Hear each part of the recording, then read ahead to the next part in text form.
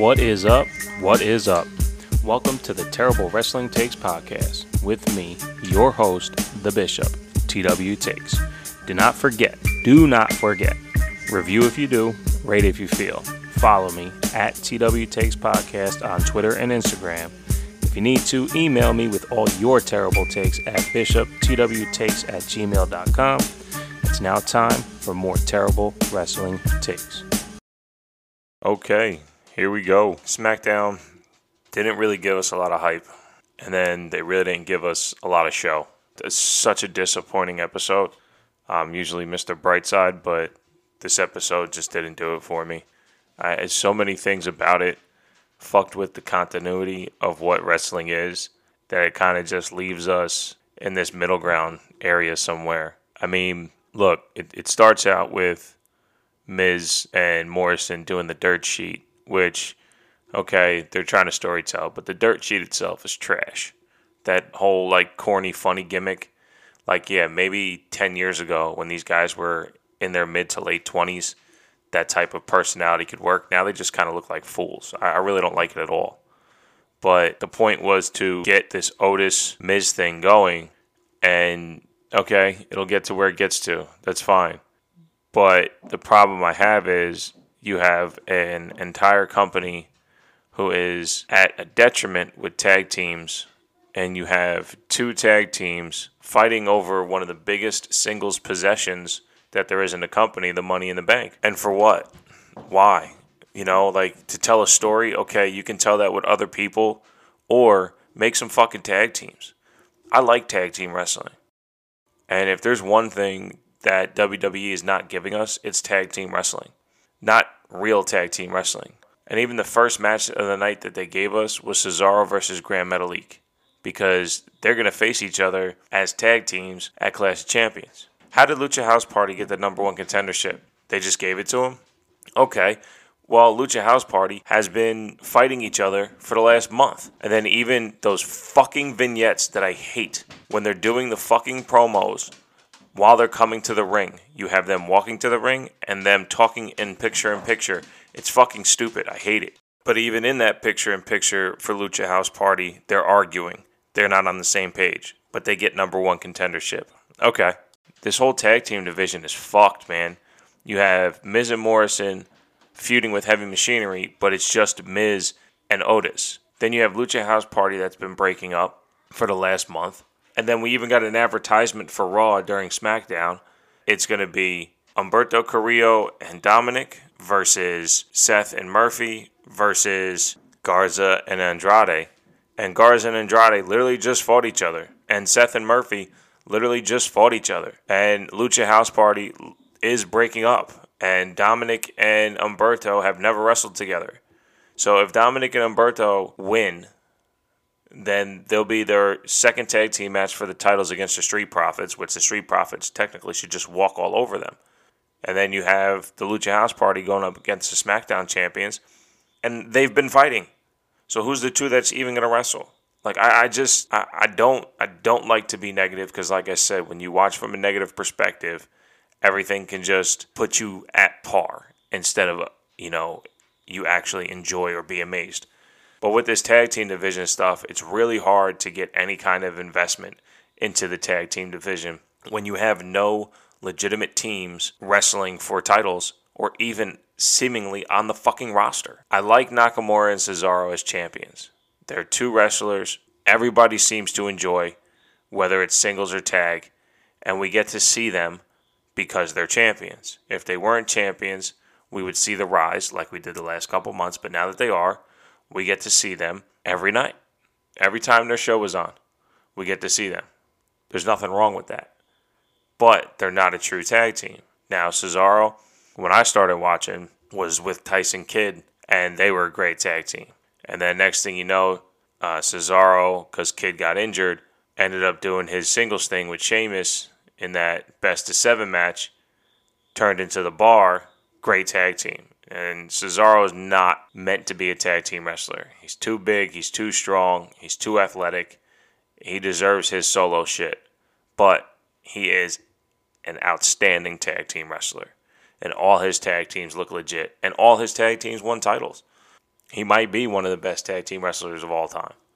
Problem is, he's not a true tag team. He's had 3 tag teams over the last 6 years that all won titles. And then you have, again, the Usos, one guy's going for a title. And you have the New Day, where one guy's in a feud. Look, Big E came back this week looking like the strong, crazy, dominant Big E that we've been looking for. And we got him. What Big E did to the security guy was, the Big E we've been looking for. Big E with a mean streak, powerhouse. Be that new aggressive Big E. That's the guy that we need. And if that's who he's going to be, I think we have a legit singles title running him. And the way Roman's been doing his thing, who knows what we have with the Universal title. It looks like Big E's only shot at a singles run on Smackdown is going to be for the Intercontinental title. And that's the thing, right? So we have these tag teams that are no longer, and let's take a look at some of the good things from it, right? We have Big E, who is on this new aggressive behavior, and maybe he drops some of the tie-dye colors, maybe he drops some of the, dancing and bullshit, and he just comes out and he flexes, right? And he just becomes this incredible ass kicker. I'm okay with that too, but we got to see something. Look, maybe this is part of my terrible wrestling take that SmackDown should be 3 hours. I actually had a feeling after NXT that NXT should be 3 hours, or there should be an additional show. But I'll get into that at a later time. Another good thing we got out of this, tag team wrestlers doing single shit, is take a look at Otis. He's starting to use the Vader Bomb, which is a fantastic finisher, and it's definitely more singles oriented than it is tag team oriented. It's a powerful move to end things as opposed to the Caterpillar Elbow. And the display of talent and execution that Otis put on Miz during the beatdown is something that we have to not take for granted. Otis is a legit wrestler who has talent. And he put his skill out there for you guys to see that he's not just some, oh yeah, gimmick guy. You know what I mean? Like he's better than that, but that charm, that entertainment factor is part of it. It's sports entertainment, right? But I think if you guys look back at it, he put the sport on Front Street there. He put the sport right out there that he is a legit amateur wrestler, that he is a legit wrestler for sports entertainment. So doing the throws on Miz and Morrison and then hitting Miz with the Vader Bomb, it's definitely a step in the right direction to build a singles guy. It's just, what in-ring storytelling have we been getting from really anyone, With Otis and Big E separating from their tag teams for now, as far as in-ring competition goes, at least we can take the bright side out of it, showing that, Otis is a technical wrestler and Big E has his powers, so to speak. And for me, I think I would like all that to lead to an Intercontinental title run. Because this AJ versus Sammy versus Jeff Hardy shit is just, it's so played out to me. I mean, tonight we got AJ versus Sammy in what looked like the beginning of a match that, we really could have invested ourselves in. One of those nice 22-minute pay-per-view matches that AJ and Sammy could do, right? Because they're both as good as wrestlers as wrestling gets. They can just wrestle their ass off. And AJ's the greatest of all time. He just is. And I'm not even like the biggest AJ fan, but it's move for move, size for size. AJ's just the best at everything. And if he was a babyface, his promo skills would be a lot better. But he doesn't like being a bad guy. At least it doesn't come across that way. So if he came across as a good guy, I swear his promos would be better. The stuff he did with Jericho was his best promo work. And all the Good Brothers stuff just seemed like he was putting it on to be a heel. But if AJ was a babyface, we would look at him as the greatest of all time. He just is. He does everything in ring as good as anyone ever has. He lost to James Ellsworth in what seemed like legit fashions. I go back to I think it was a ladder match that he had with Ellsworth or something like that he got his foot caught in a rope. I rewound it like 5 times trying to figure out how he got his foot caught in a rope so seamlessly. It's just, he's just so incredible. And I even see the good shit he did. I knew nothing about AJ Styles before he showed up in the Royal Rumble. So me calling him the greatest of all time is just from watching him over the last 4 years, 5 years. So we had AJ versus Sammy in what looked like was going to be a really fun match. And then Jeff Hardy comes down. The sole purpose was to lead it into a ladder match. And even when Jeff Hardy was coming down the ramp, Corey Graves called out the fact that he was limping. I mean, Jeff Hardy runs like my grandpa. The limping is just, it's too much. It's too much. He's broken, and not in the Matt Hardy way, but Jeff Hardy is broken. And whatever they're doing to try to keep him on screen this way, it takes away from what could be fun. I mean, on Twitter, there was so many people who shit on the Sasha promo who were loving this triple threat ladder match idea. I'm the exact opposite. I loved the Sasha promo until she went from sympathy to I'm going to kick your ass. You know, she went basically babyface to heel and it just didn't add up. But the attack by Bayley, all that shit was fun. But how can you love this triple threat ladder match when Jeff Hardy can barely go? It's going to be AJ versus Sammy in this match.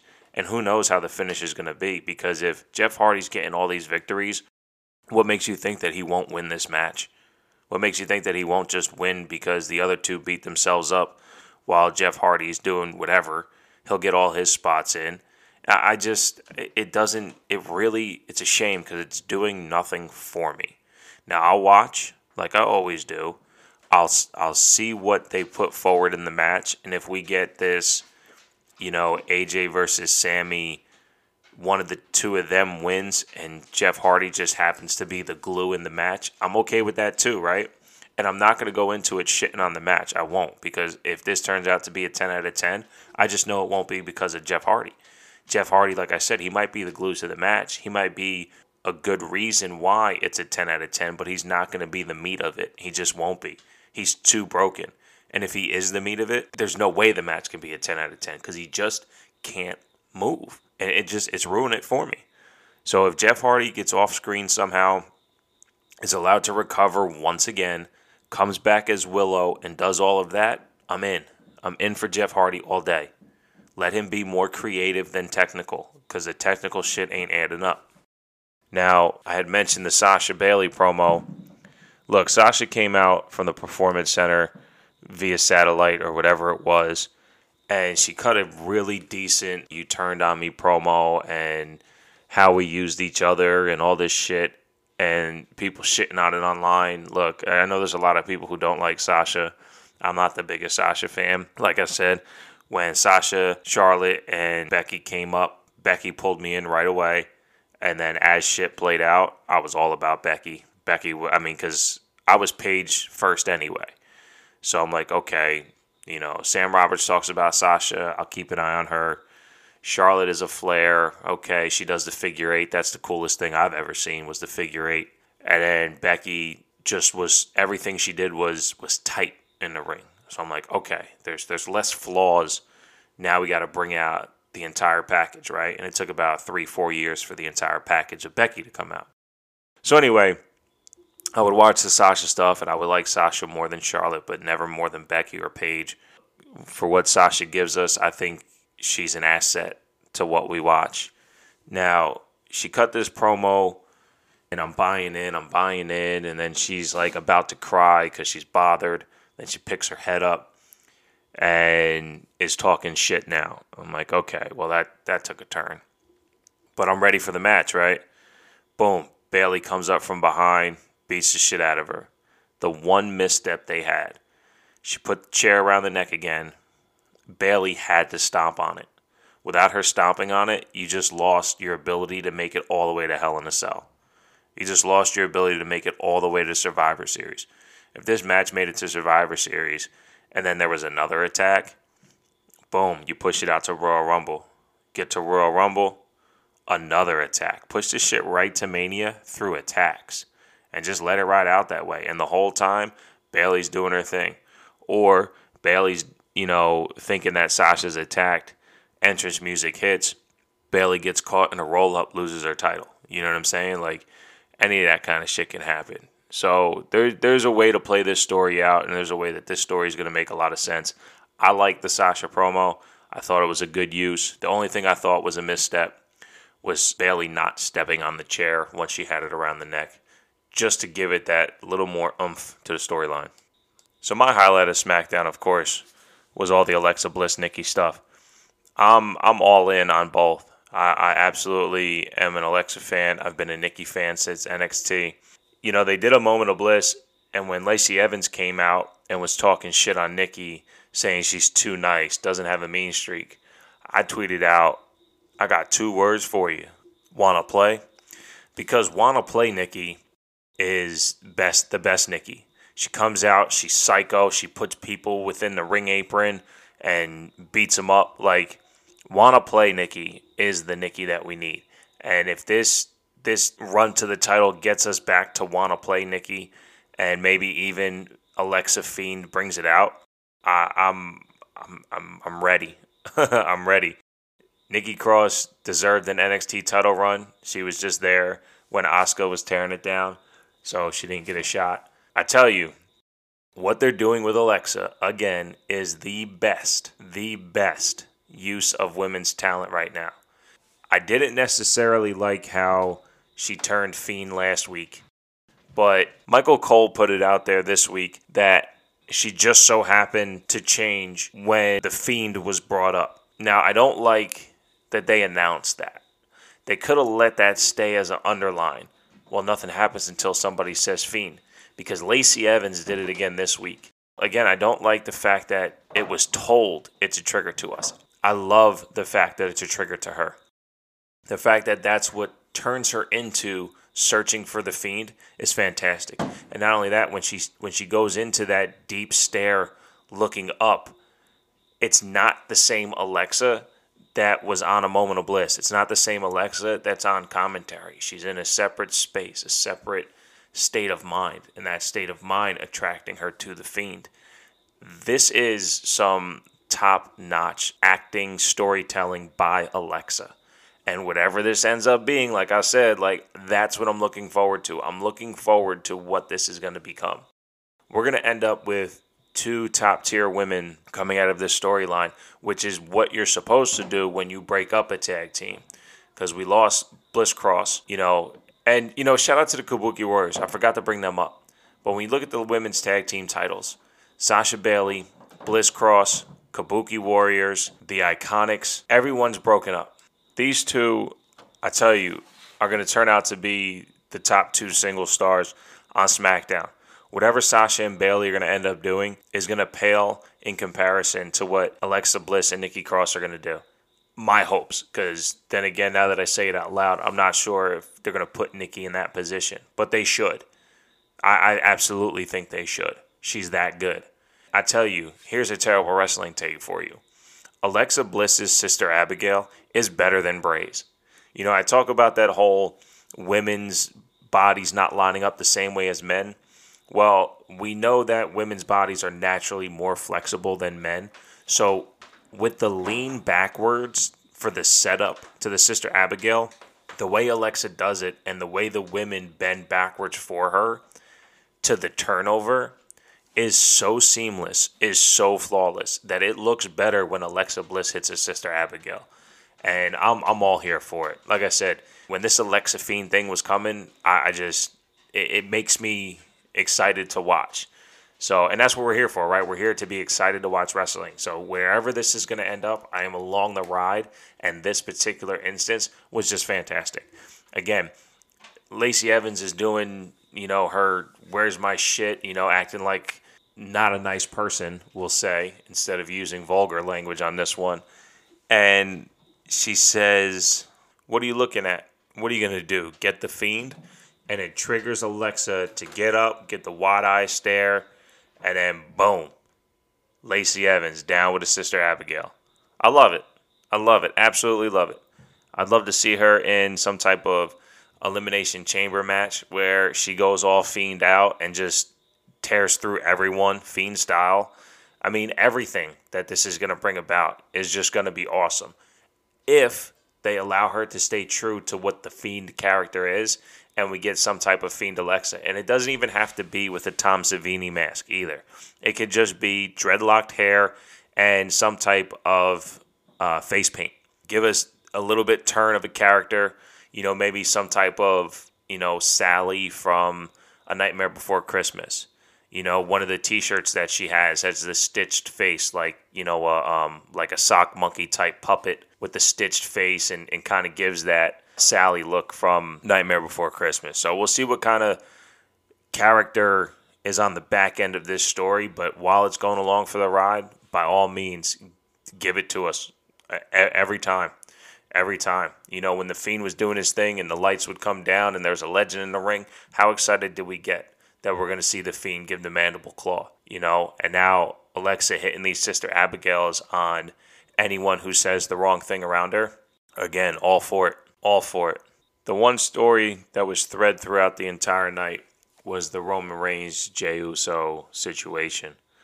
Now, they advertised the beginning of the night that there's going to be a Samoan street fight, which, of course, is only because there's two Samoans in the match. They'll do anything for alliteration or to make something sound a little bit better. Clash of Champions Gold Rush, because that means something, right? But they were advertising them working together again. They were teaming together again. And I know Jay is doing this act like you've been there before situation where, Jay's never been there, so he doesn't know how to act. And he's trusting Roman because they're family. Okay, I'll buy in for tonight and see what's up. And, my first thought was, no, there's no way Roman's going to even show up to the street fight and Jay's just going to get his ass kicked the whole time. Now, you get these threads throughout the entire night that this match is going to happen. And one of the best things that we got out of it was this Paul Heyman voiced over vignette. And if you haven't watched the episode of SmackDown, I highly suggest just watching that vignette because it was very powerful. And, we've heard Paul Heyman in the past on podcasts or whatever tell his stories of coming into the business and driving the Wild Samoans around. And he has a deep respect for the Samoan family. Yes, this was part of the job, but I wouldn't call this a put on. The reverence in which he was talking about the Samoan dynasty was really neat. And I think it still is just kind of reinforcement, though, that Mark Henry's correct, that this is going to end up with Roman Reigns kind of tearing through the Anoa'i family, maybe potentially leading towards, his most popular cousin. It'd be crazy if he, hits Nia with a big boot because Nia Jax is talking some shit, right?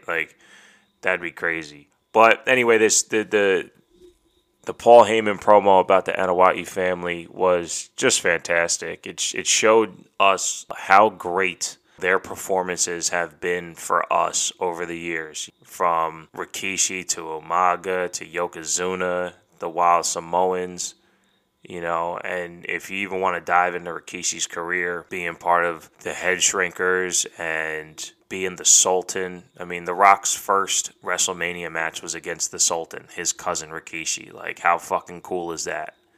So anyway, and plus The Rock and everything The Rock has given us, not just in the wrestling business, but outside of it.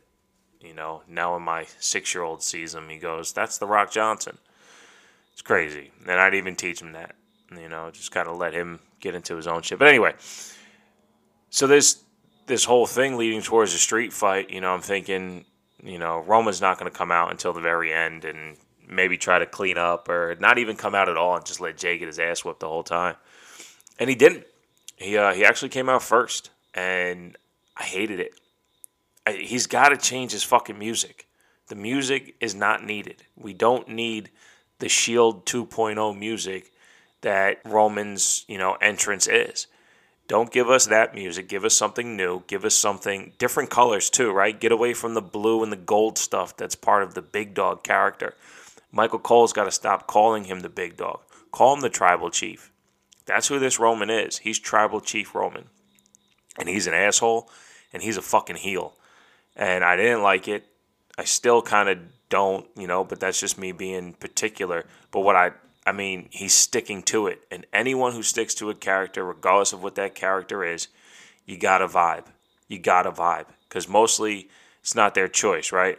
When Adam Rose was in the Social Outcasts and he wanted to call himself the Radical Mongoose, riding out on Milky Ways and shit, it's something different. and he's sticking to it. So you don't necessarily have to buy in all the time, but you go, well, that's what that character is. And this is what this character is.